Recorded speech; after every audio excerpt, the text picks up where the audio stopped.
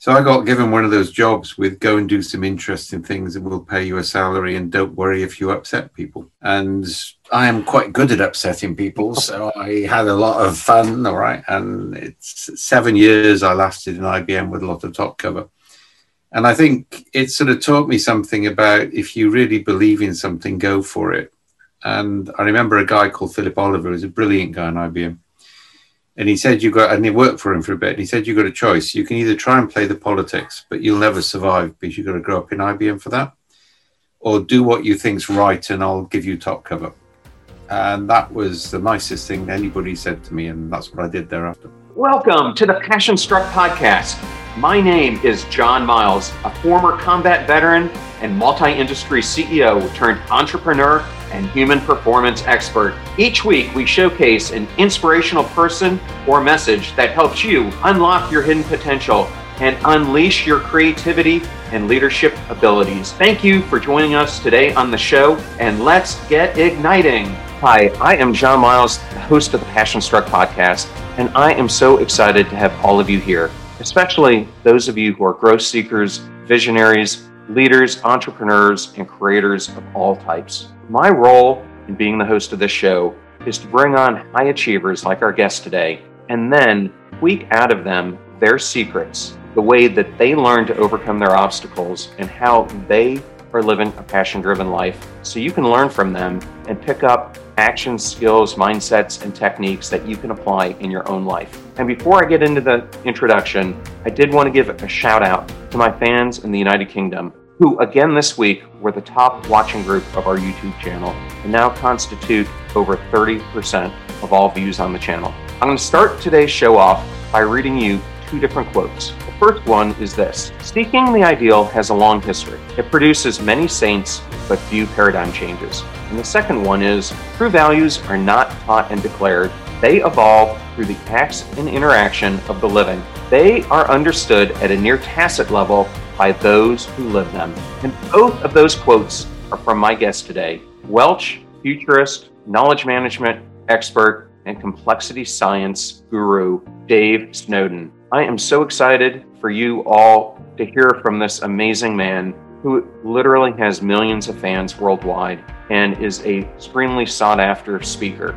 Now, let me tell you a little bit about Dave Snowden. He divides his time between two different roles. First, he's the founder and chief scientific officer of Cognitive Edge and the founder and director for the Center of Applied Complexity at the University of Wales. His work is international in nature and covers government and industry, looking at complex issues relating to strategy and organizational decision-making. He has pioneered a science-based approach to organizations drawing on anthropology, neuroscience, and complex adaptive systems theory.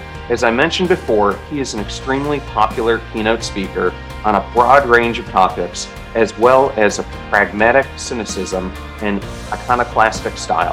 His paper with Boone on leadership was the cover article for the Harvard Business Review in November 2007 and also won the Academy of Management Award for the Best Practitioner paper in the same year. He holds Physicians Extraordinary Professor at the University of Pretoria and Stellenbosch, as well as Visiting Professor at Bangor University in Wales. I am so excited to have Dave Snowden on the show today. It was absolutely a thrill for me to have the opportunity to interview him, and I left out one important detail. He has also been hired by a government agency inside the United States to uncover the origins of COVID, which he will also talk about later on the episode today. Without further ado, let's bring on Dave to the show.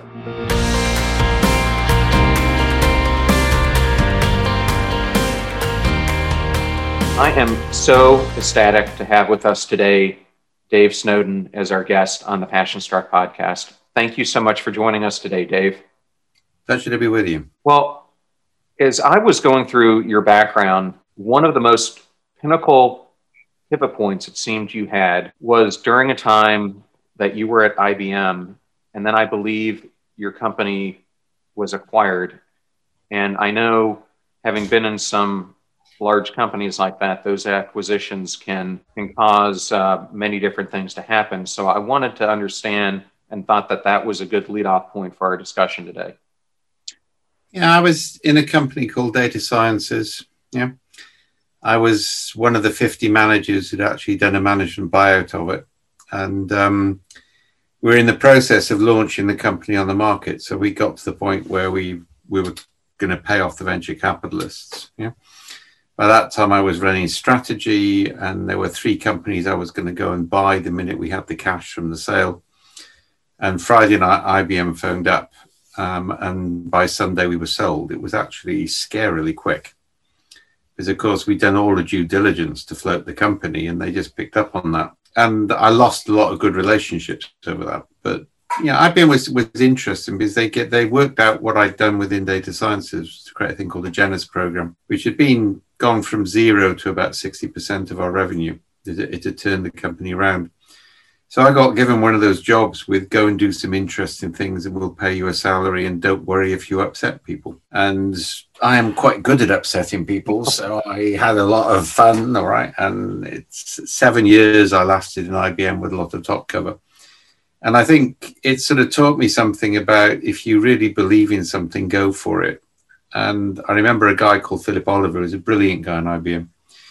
And he said, and he worked for him for a bit. He said, you've got a choice. You can either try and play the politics, but you'll never survive because you've got to grow up in IBM for that, or do what you think's right and I'll give you top cover. And that was the nicest thing anybody said to me. And that's what I did thereafter. Well, that's great. And I personally know what this meaning of top cover is because at one point I worked for a competitor of IBM's as the CIO of Dell. And I can tell you in similar circumstances, you kind of lived or died by your top cover. And unfortunately for me, once multiple of my top covers had been exited from the company, eventually you run out of top covers who can protect you. That happened to me. I mean, after Lou Gerstner left, the writing was on the wall. Yeah. But by that time it was quite interesting because, the other thing which was weird on that is I got summoned down to Arlington in DC when I was working for IBM, and I was based in the UK but in Boston all the time because that's where the institute was. And it was a CIA, and they were kind of like interested in my work on narrative and complexity theory. And I'm a good socialist, so this was a little bit of a shock. Either way, I sort of went down and met this doddery old guy. Didn't know who he was, but I did what everybody does, is look at somebody's bookshelf and then use that, people's bookshelves. And he had all of Patrick O'Brien's Seafaring novels there, which is a passion of mine as well. So we got into this passionate argument for about 50 minutes with everybody else in the meeting because he was obviously the senior guy. And then I sort of picture him with Ronald Reagan and realized I was talking with Admiral John Poindexter, who I'm, given my own political background, I'm not meant to like. But by that time, I really liked him, and and he's still a good friend. Right. And effectively, I worked under his direction then for several years. And that was absolutely fascinating because all of a sudden, this sort of theoretical idea was being looked at in the context of counterterrorism. And I was in Arlington the night before 9/11. I flew out that night, picked up the news the next day. And my team didn't know if they were alive for the next 3 weeks. And then it all got very serious. And I think that was one of the big benefits of IBM.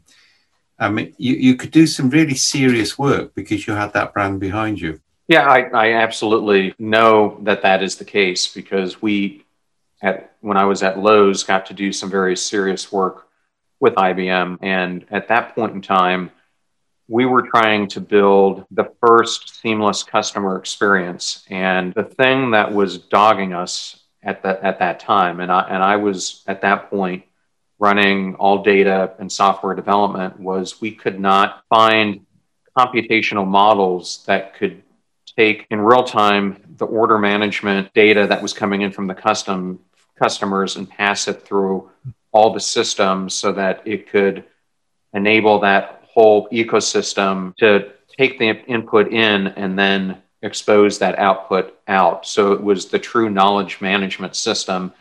And as you might guess, IBM was very interested in this capability at the time. But we were trying to run it on the mainframe. That wasn't working. We went to we stepped down from there and tried using Unix systems. And, it turned out not to be a horsepower issue. It turned out to be what I think was a processing issue.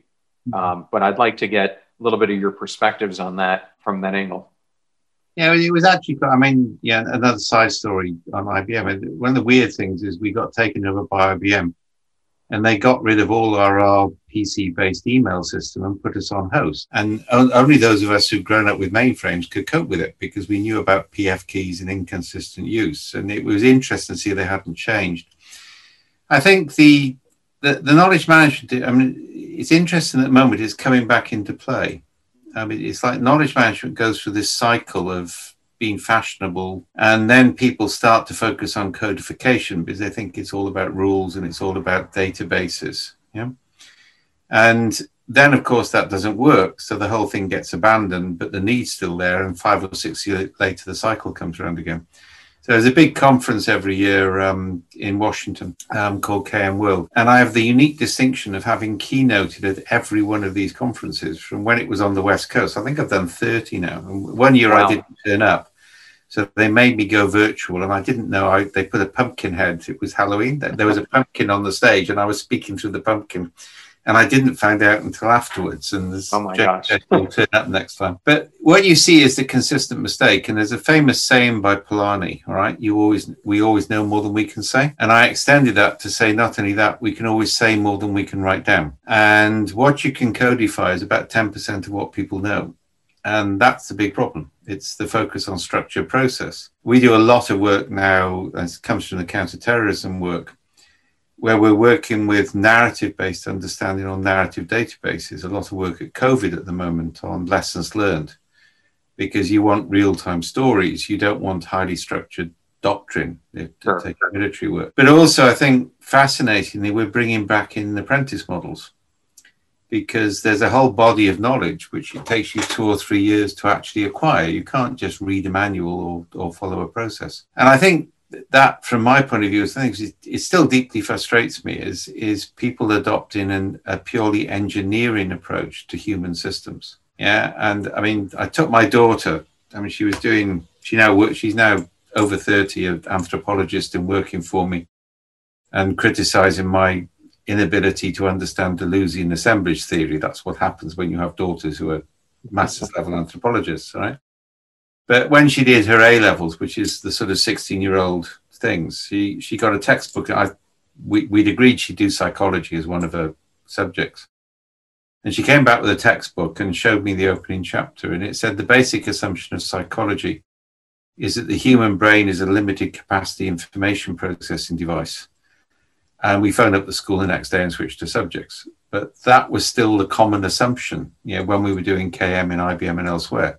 It was the computer model, and human beings were just not very good computers. I think that's a really good point. And it was something, if I go back to that experience, that we were really trying to work with, because this was one of the first times in my career I was exposed to Agile. And we were trying to divide this project up in a bunch of Agile teams, and we spent tons of time doing consumer research. And instead of designing this system like many were designed at that point, which was kind of an outward in, we put the consumer completely in the middle and then tried to think back to, how do we enable their life to be the best it could be when they experienced our stores? And so one of the most critical elements we found was that I think at that time, Lowe's, like many companies, had this just spaghetti architecture that we had inherited from, I call it spaghetti or accidental architecture, but all these systems come in for good use. But over time, over 20, 30 years, there's so many interconnections. And by that time, many people have left who don't understand it. So one of the most important things that we had to deal with was the metadata. And I know that that's a big area that you deal with. So when you're looking at something, like COVID that's been around us, what are the different types of metadata that you analyze for that? Our work it's a large part of what we do is what's called high abstraction metadata. So the easiest way to explain that is if you have an employee satisfaction survey, let's take one way people gather data, and you get this question. It says, does your manager consult you on a regular basis? Scale of 0, not at all, 10 all the time, right? That's really common. Yeah? Right. And you see the same in Net Promoter Score and all these sort of things, right? And I remember phoning up IBM HR, and I was on a watch list, by the way. So UK wouldn't talk with me. I got put through to head office. One of the reasons is I'd actually run a 3-month program which had proved that Myers-Briggs was less accurate than astrology in predicting team behavior. And for some reason, they were annoyed with me over it, right? And I said, how am I meant to answer this? Because I've got several managers, and sometimes they consult me and sometimes they don't, and sometimes they should and sometimes they shouldn't. You're asking a context-free question in what's a context-specific world, which I'm not sure she understood. And she said, average your experience over the year and stop causing trouble, and slam the phone down on me. Now, we take a very different approach. So we ask a non-hypothesis question. Managers may, in different contexts, it's different. So we'll ask, what story would you tell your best friend if they were off the job in your work group, which is non-hypothesis. And then we ask people to interpret the story. And this is a method we developed on counterterrorism and did the patents and everything. So we end up with a series of triangles.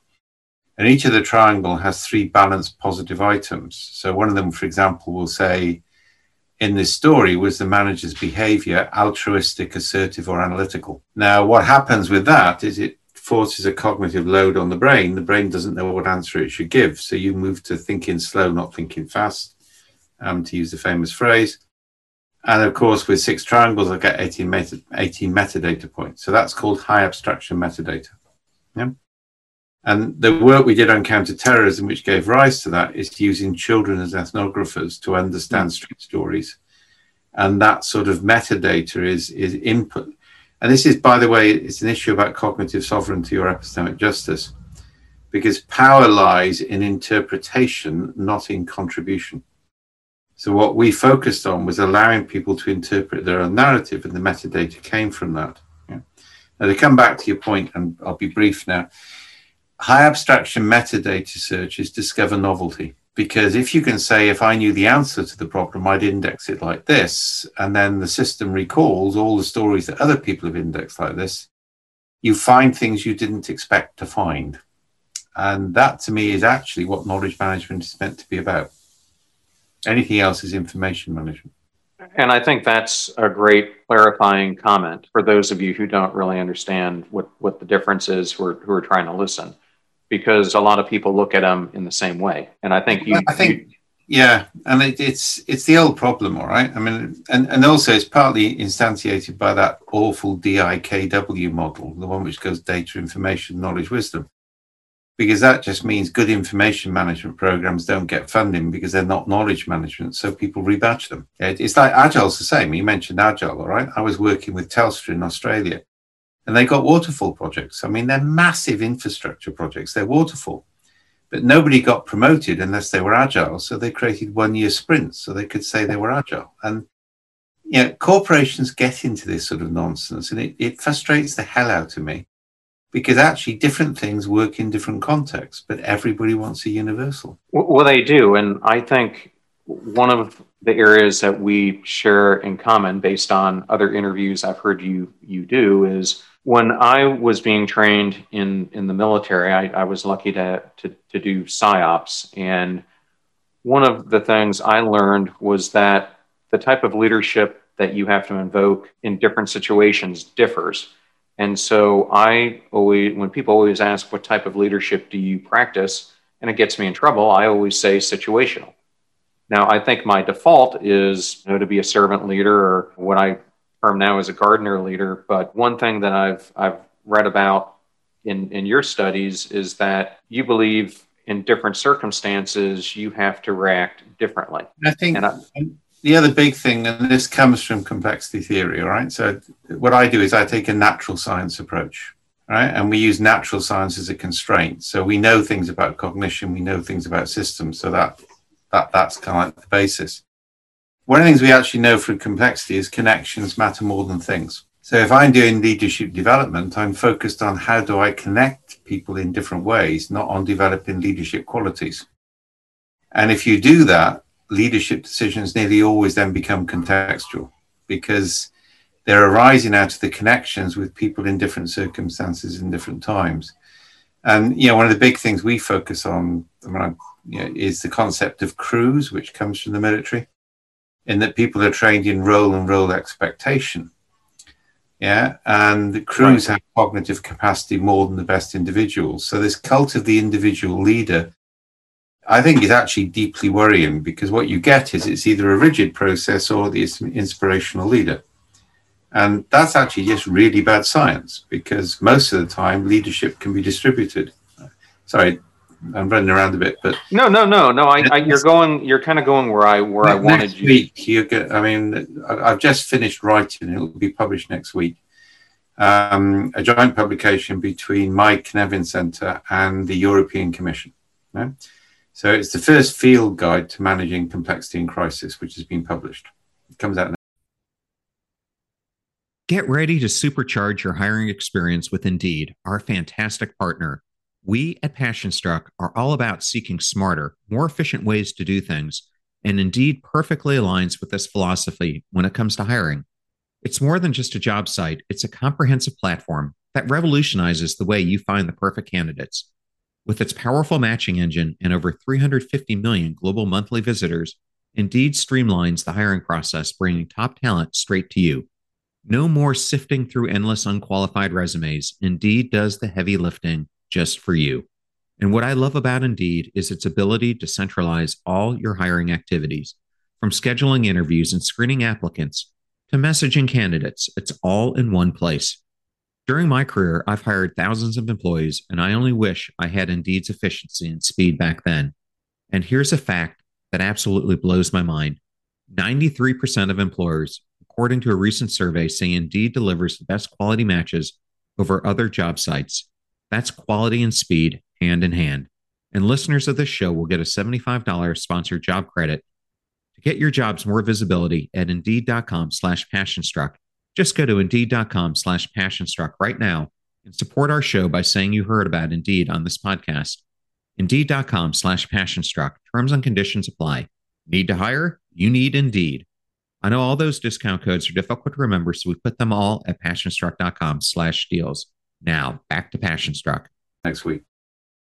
And one of the things we're focused on there is that, and I'll give an illustration, is if you're a leader in a crisis, you only make decisions at the start, and your decisions are draconian to give yourself options downstream.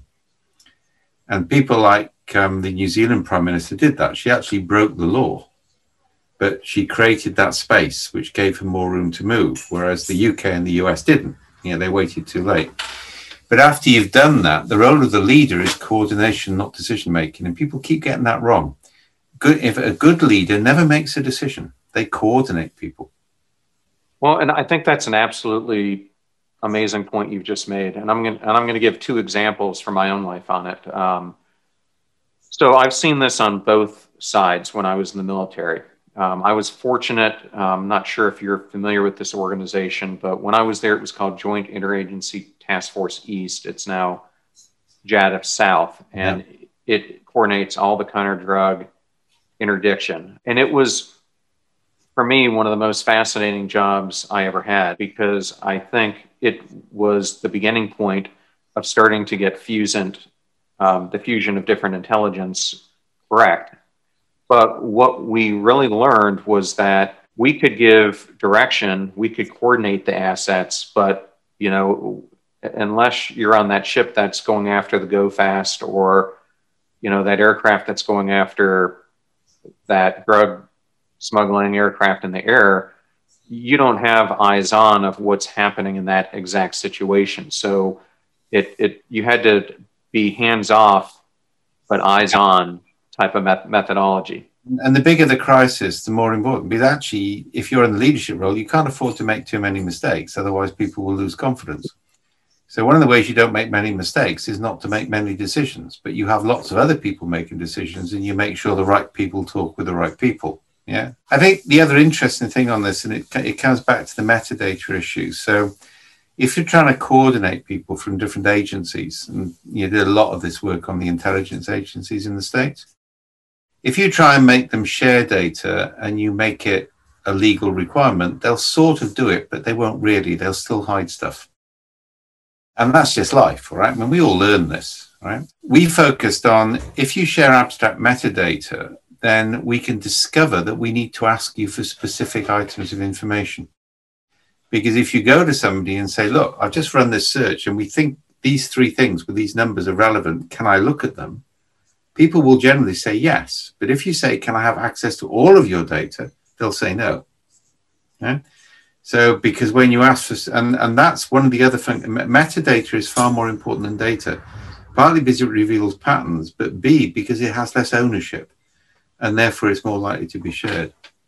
Yeah, and that's another great point, and an illustration that the listener may comprehend is when I was again at Lowe's, put metadata in context in a retailer, it would be things like your single view of a customer, single view of a store, location, product, etc. But one of the most critical areas is something called product-specific selling attributes. It's a mouthful, but what it really means is if you're looking at a fan, what are the different attributes of the fan? What size is it? What are the colors of the blade, the inner workings? And, at that point in time, you had Menards, ourselves, Home Depot, Sears, Ace, True Value, that were all working with these vendors. And this third party came on the scene called Big Hammer and convinced all of us to work together on this. And so in this case, we would share the product-specific selling attributes because it benefited the whole ecosystem, but we wouldn't share the other metadata elements that made us unique. And I think that's probably a good illustration of that concept. Yeah, and I think that's quite actually something the Agile movement didn't learn. So years before, when I was in data sciences, we set up a thing called DSDM, which was about rapid application development and JAD, right? It was actually one of the 3 feeds into the Agile Manifesto, the others being XP and Scrum. So DSDM was one of those. And because we were British, we did it one evening over dinner in a pub in Cheltenham rather than going to a ski resort, right? But it was actually 3 competitors, because we worked out if 3 competitors came together and made a standard, that would create a market, and we would all actually make more revenue out of it. And Agile never got that because they tried to put everything behind firewalls and make it proprietary. And that's still a problem with Agile. I mean, it's heavily commoditized now anyway with things like SAFe. That's when something like SAFe comes along, something is reaching the end of its life cycle because it's too structured, right? The other indication, says he feeling wicked, is something's coming to the end of its life cycle when IBM adopts it as strategic. Because they tend to be a late adopter, of any consultancy approach. Well, I think you absolutely have something there. And unfortunately, in the case of IBM, I was hoping when they bought Red Hat that they would have adopted more of the Red Hat culture. But I think from what I'm hearing and seeing from insiders, it seems to be going the other way. Yeah, I get the same feed. But I mean, I've been telling them that. I mean, when IBM took us over, right? I just went out and talked with everybody who'd been taken over by IBM before. And I remember coming back to the office and saying, guys, all this crap about them wanting us to keep our culture is just nonsense. What they want to do is watch us for a year, then they'll cherry pick. So I said, the only way we can survive is by saying we want to be IBM tomorrow. And that was actually an extremely successful strategy because they weren't ready for it. And I remember the other thing I said is each of you are general. I said, I'm okay. I've got this really interesting job, which I can do what the hell I want. Yeah. But any of you want to survive as a general manager, employ an IBM D grade or VP grade, somebody approaching retirement. It will cost you $250,000, $350K a year. And they'll handle the IBM bureaucracy for you. You can't afford to follow it. Yeah, all you have to do is decide what to do, and this person will work out how to say it. So IBM will. And unbelievable. And I said the same to my contacts in Red Hat, but they haven't taken the same advice. And sooner or later, the board will absorb them. That's the way it works. Did you know that Forbes magazine recently cited that 70% of individuals who do personal development, masterminds, and one-on-one coaching benefited from better work performance, increased communication skills, and overall better relationships? And we at PassionStruck are obsessed with self-development coaching, and mentorship. That is why we've created a free resource to help you unlock your hidden potential. Because people doing great things in business and life are just like you, only they've had a coach along the way. And we've got that covered too. Let us show you the systems and frameworks that we teach growth-minded individuals to help them step into their sharp edges, execute on their passion journeys, and get predictable results time and time again. Go to passionstruck.com/coaching right now and let's get igniting. It's unfortunate because so many of these strategic multi-billion-dollar acquisitions that are made are on the premise that it's going to be a cultural change and it's going to bring this or that. If you look at the figures, all right, I mean, I got very drunk one night with one very senior person in IBM, all right? He had a crate of Pinot Noir. And just how we say half the crate disappeared by 3:00 in the morning, all right? And we took every IBM acquisition. We were both ex-accountants, so we could do this, all right? So we took all the IBM acquisitions and worked out how big IBM should be if it had just maintained value. It was actually quite scary because effectively they cannibalized each acquisition to maintain a very slow growth rate. And the industry, and that's what you see with most acquisitions these days. Nobody's trying to create the new Apple or the new Google. They're trying to create something that Apple or Google will buy. Right? And that's actually quite dangerous for the world. And can you go into that a little bit more? Because I think that's a good point. I think it's, if you go into the Valley at the moment, all right, it's partly because of the VC market. You haven't got the sort of Steve Jobs or people like that who are just passionate about something and want to make it happen. I mean, Silicon Valley was a wonderful satire because it was based on reality, all right? What you've got is the issue is to get to the point where somebody big buys you and your venture capital gets a lot of money back. And therefore, it's short-term strategic link rather than long-term strategic. Yeah. And that's going to damage industry, I think, because nobody's doing anything really radical, in that sense. They're just augmenting or complementing. But then the big guys, when they buy things, I mean, IBM bought data sciences to create what became IBM Global Services because IBM didn't have a service background, like they bought Lotus for software. And it kind of like was okay for a bit, but then they started to acquire things like PwC, which was, a major mistake from my point of view. But they didn't understand the business models. IBM's culture was still physics. And there was a point where services was 50% of our revenue, but service research was 1% of research. It was all about physics. And the manufacturing framework, if you're a consultant, all right, you're hunter-gatherers, right? You maybe do it 3 days for free in order to get a big contract. I mean, that's all the big six work. You couldn't do that in IBM. If you wanted to do anything below 43.5% profit margin, you had to get approval from somebody in Tokyo or somewhere like that. And the cultures couldn't survive that. The good people, after a period, just gave up and left. And then it got homogenized into yet another product company.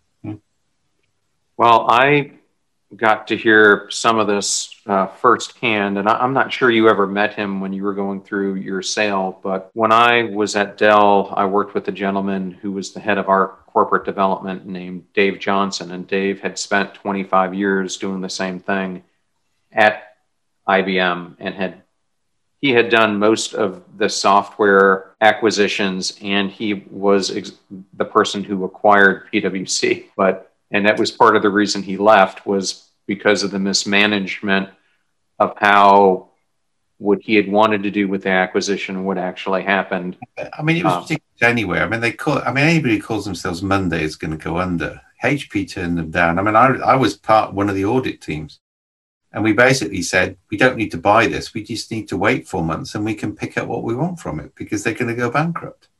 But Ginny, I mean, that was the point. Ginny needed to acquire a lot of people very quickly. That was, to my mind, that was the motivation. Yeah. Interesting. Well, speaking about motivations, one of the topics I wanted to broach here with you is in a previous life before I started doing Passion Struck, I got to interview some very interesting people, and one of them was a lady, a former CIA operative, who ended up becoming the head of corporate responsibility for Facebook. Her name's Yael Eisenstadt, and we had a very interesting conversation as you're talking about these startups that are building new technologies, and it can even be a big one, how they're not looking at the full implications as they're building them.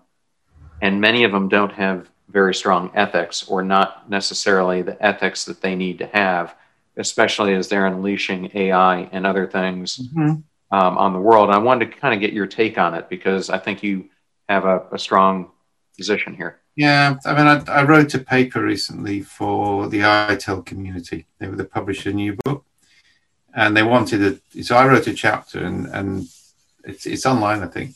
I basically said, these days, nobody should be allowed into any engineering software role without a training in ethics, because the implications of what we're doing in technology are really scary.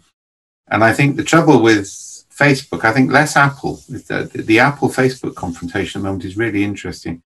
Facebook have never been immoral, they're amoral. And that's actually far more scary, because they're not concerned about the implications of what they're doing. So for my various and many sins, until recently, I was reading tweets every morning. I got banned, I got withdrawal. And Trump uses key phrases to activate belief systems in a body of narrative. It's called an assemblage. Yeah. And Facebook propagates that because they clump like with like. There's insufficient diversity in the system. And I think, those companies are now, they're switching from amoral to immoral, because they now understand the implications of what they're doing, and they're not changing. Yes, and I'm sure you've watched the new Netflix film, The Social Dilemma. And I think it did a very good job, if you've seen it, of kind of laying this out for that and what it could be.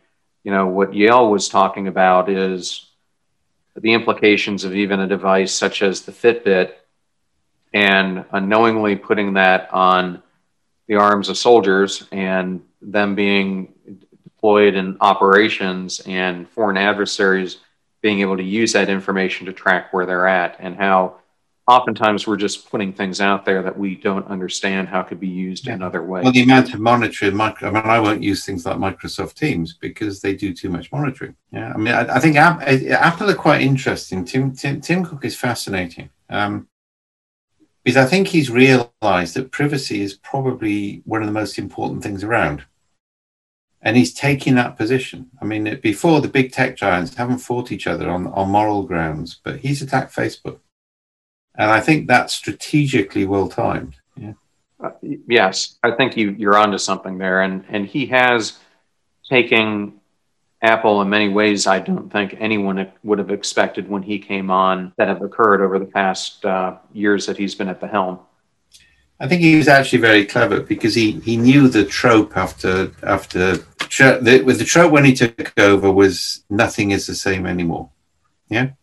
So there was no point in Apple doing anything novel for 2 or 3 years, because the market had already decided they wouldn't. Yeah. And I think then he started I think what he really did is he took what was Jobs' original vision, which is it's not about the hardware, it's not about the software, which is why Apple took over from Microsoft and Microsoft took over from IBM. He realized it was about an ecosystem. And Apple is still the only ecosystem approach. And I think that's why they're going to survive, right? Because once you're in the Apple ecosystem, you don't really want to leave it. It's not that you can't, but you don't want to, because it just works. Yeah, and you're absolutely right. And when I was at Dell, when I first got there, I was working very closely with a gentleman named Ron Garriggs. And you probably don't know the name, but Ron had been a long-term executive at Motorola, had created the Razor, was known as the inspiration for it. But what he wanted to do in the mobile space was to create our own version at Dell of kind of that Apple ecosystem. But he wanted it to be, Dell would allow it to create one customer experience, but the difference between us and Apple was going to be he was going to allow different plugins to it so that. Yeah. And that would never work because it means your speed to market is lower. But what Jobs realized is if you control the hardware and the software, you can move higher functionality to market much faster. With a loyal following.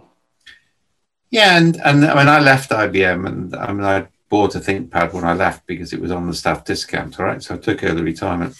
And I still remember about a year and a half later, I was at Greenwich University, and I said, this bloody thing is running like a dog. And this techie said, well, you haven't reinstalled the operating system. And I said, what do you mean? He said, well, why do you think IBM called it in every year? And I said, you mean I've got to reinstall the operating system? And I was going on to, I went into the Apple store in San Jose and showed them the PC and said, I've had enough of this. I need an Apple. And it was like going to a Baptist chapel and saying you've discovered God. Or I went out half an hour later, everything configured in my first Apple Mac, and I've never looked back since. And it all just works. Yeah. Yeah, you're absolutely right about that. I've rarely, if ever, had trouble with my Mac computers. Now, Dave, yeah. The thing there, which I think is important, is I think what Jobs realized, I'm still quite proud of the fact I had a pile of books thrown at me by Steve Jobs. That's my only meeting with him, and he got angry and threw a pile of books, so I'm still proud of that one. I think what Apple have realized is that technology has moved from being an exciting new thing to being a tool. And that's when everything changes. And I think he understood that shift. And Google didn't, and Microsoft didn't, and IBM didn't. Yeah.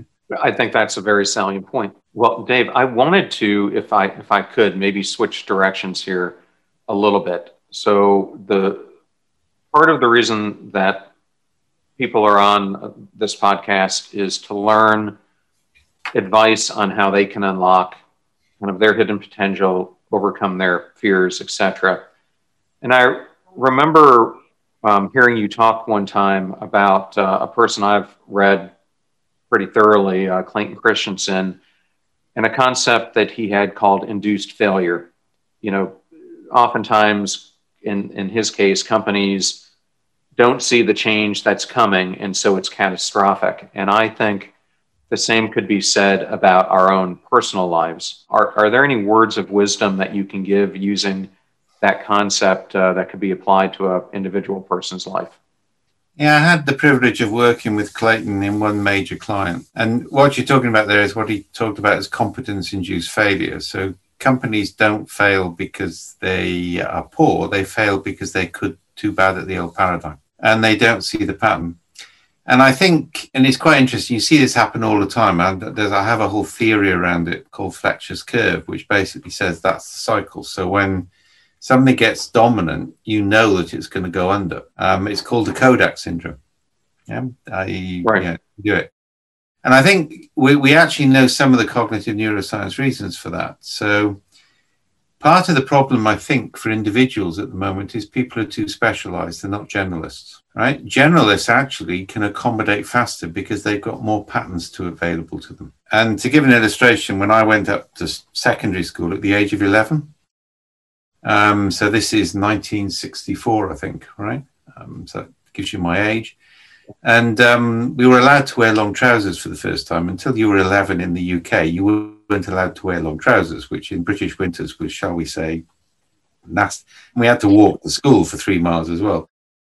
And the first thing we had to do is, I remember walking to the front of the class, I got called up first and given a card, and it said, you support capital punishment. Now, I think capital punishment is abhorrent. I think societies which have it are just uncivilized, right? But I had to speak for 7 minutes without preparation on something which I profoundly disagreed with. And we did that every week from the age of 11 to 18. And that made us generalists because you never knew what you were going to get hit with. So you read everything. And you learned to argue things you didn't agree with, which made you better, made you more critical. And I think one of the reasons people lack resilience is they're over-specialized. So the one bit of advice, I mean, at any one stage, I'm reading a history book, a science book, some science fiction, maybe a novel, all in parallel. And you need that and it gives you more patterns to absorb and more ability to see weak signals. And I think that's the key thing. Okay. And organizations go down the same route. They become too specialized. So how, in that same scenario, how would you apply the concept of deterministic chaos then? You know, which is... we use that in a sort of wisdom of crowds approach. So again, this is So faced with a situation, we put together a situational statement, and then we present that, say, to the whole of your workforce, and everybody interprets it, high abstraction metadata, in the same 10-minute period, and then we draw maps from that. And what that shows is the dominant views and the outlier views. Yeah, and the outlier views are what you're after, because they're people who are thinking differently. Right? Now, deterministic chaos, that's kind of like a use of chaos, because all the agents are separate, none can interact, so it's quasi-random. Deterministic chaos itself is, as it says, deterministic. You can run models because you've got a normal distribution, right? But the minute things are connected, you're into a Pareto distribution, and that's complex. So you very, very rarely get a chaotic system in humans. It's nearly always complex because we find ways to connect things. And at that point, you can't use that sort of maths anymore. Yeah, and I find sometimes, though, we get into these complex systems and we actually need some chaos to get us out of the patterns that we get into. That's the forest. That's the forest cycle, all right? And that's chaotic systems and stuff like that. That's actually very dangerous. You get into this myth until everything collapses, something new can't happen. And it's kind of like almost like the rapture again. And it's kind of like it's okay as long as the world can recover, but the world can't recover from that sort of thing anymore. You've got to use complexity without chaos, and that's actually not difficult. And that's how you evolve a system and get it to change in radical ways. If you fall into chaos, you don't know how you're going to fall out of it. It's a dangerous place to take things. Okay, and I know we're probably running shorter on time, but I can't have a conversation with you without talking about Cynefin and how you would potentially take what we're talking about, that order, complexity, chaos system, and how would you apply that if you were a listener in your endeavors? Well, I mean, I'll give you the illustration, and this is in the EU field guide. If you have a crisis, you're in chaos. Yeah, everything is all over the place. It doesn't last for long. So in Cynefin, what you do is you basically create some draconian constraints to shift yourself into what's called the aphoretic confused. Aporia is a key word. It means a state of creating deliberate paradox which prevent you from resolving a problem until you've thought about it more. And once you've done that, some stuff becomes ordered and some stuff becomes complex and some stuff becomes what we call, with the deterministic chaos point, it's a hypothesis generation. And you get some things which are conflicted experts. And I say, we've laid all of that out in the handbook. So you get rid of the chaos and then you move different aspects into different domains. The key thing which Cynefin teaches you is there isn't a one-size-fits-all approach. And generally, if I look at organizations, it's like there's nothing wrong with business re-engineering. Yeah, we just took it too far. There was nothing wrong with waterfall, but we just took it too far. And the whole of Cynefin is to say different things work in different places. You don't abandon the old, you realize its boundaries, and then you create new things. So if you create those boundaries, how would you apply this then to a person who, is facing this dilemma of, they're stuck in what I call the comfort zone, or in a phase where they know they're not happy and they want to break out, but they're afraid to do so for various reasons? Yeah, I was actually advising somebody on that this afternoon. And I remember saying, I left IBM, all right, it just became impossible. In fact, it got really nasty. And so I knew I had to go, and it was very comfortable, and that's there. And it's not a decision I've ever regretted, right? But I think there were a couple of key things. One is, by the time I left IBM in my field, my brand was stronger than IBM. If I'd been who I was because I was IBM, I wouldn't have got the business for more than about a year or so. And a lot of people make that mistake. They leave, they carry their clients with them, but then they haven't got a reputation independently of their organization. So you need to be careful on this, all right? The other thing is, to be quite honest, you're more likely to succeed if you leave, if you're controversial, than you're not, because you stand out. And that's why actually saying what you think counts. I mean, I'm not nice about this anymore. If somebody comes along with some bloody homogenized management consultancy solution or says they're going to implement the Spotify model, when Spotify themselves said there isn't a model, then I'm happy to call them out. And I think calling out things which you know are wrong ultimately actually makes you a better person and gives you more employability, because people remember. Yeah. So along those lines, we're now up to our knees in the fourth industrial revolution with all this technology that's encompassing everything that we're doing. What would be your biggest advice for someone who's a Generation Z or a millennial into what steps would you take to prepare themselves to be better for what the future is going to hold? Get involved in something like Extinction Rebellion, otherwise you won't have a future. All of the fourth industrial revolution is dependent on power, and there are circumstances in which it won't be available to us anymore. So I think the next generation has got to be engaged with the planet and other cultures and other people.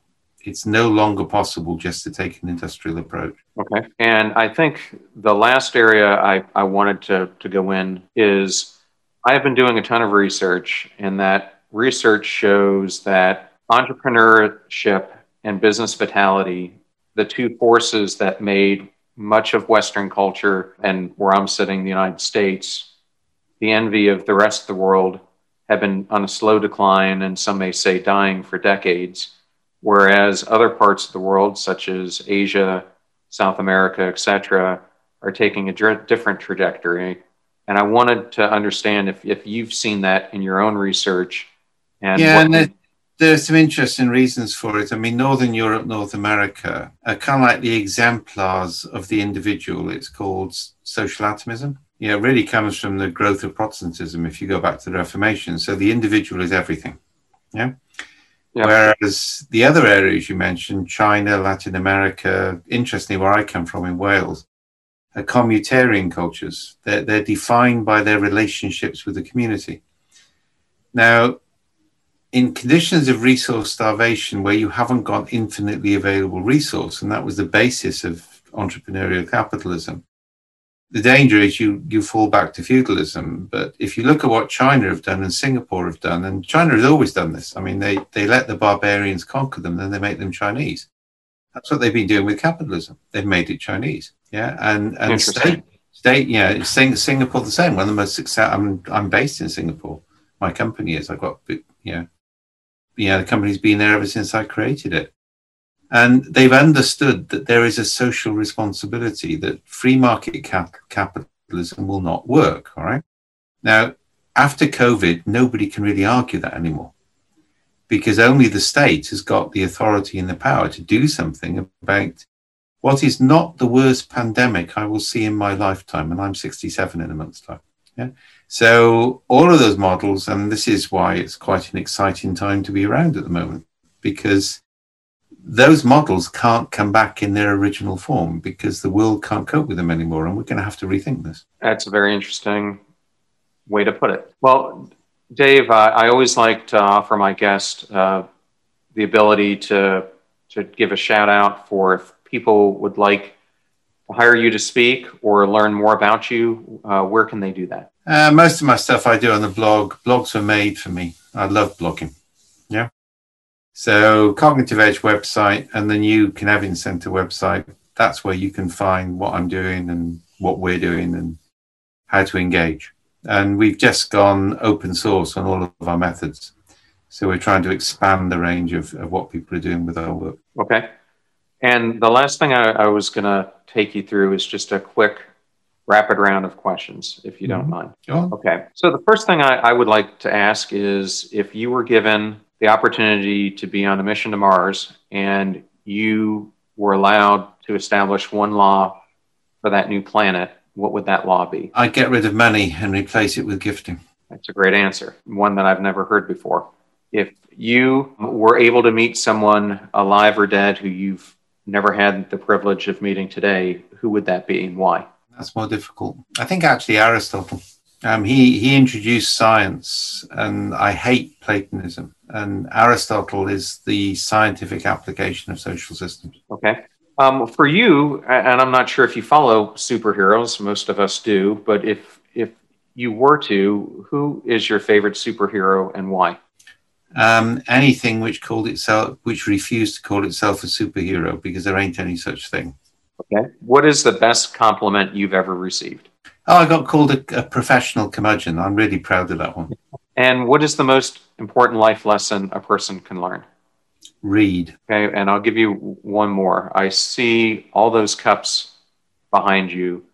What is the favorite place you've ever visited? I'm still proudly Welsh, all right? And the nearest thing to Wales is New Zealand, because A, they play rugby, B, they have mountains, and C, they have a large, arrogant next-door neighbor who thinks they're part of them. So, New Zealand. Okay, well, great. Well, Dave, thank you so much for coming on the show today. I truly appreciate it, and I know our listeners are going to get so much value from this episode. Pleasure. What an amazing interview that was with Dave Snowden, and I learned absolutely so much from him today. It was one of my most favorite episodes I have done to this point, and we learned all about order, complex, and chaos, and how they interact with each other, and how not only can you apply that from a business perspective, but how you can apply it in your personal life. And I have some amazing episodes coming up in the next few weeks.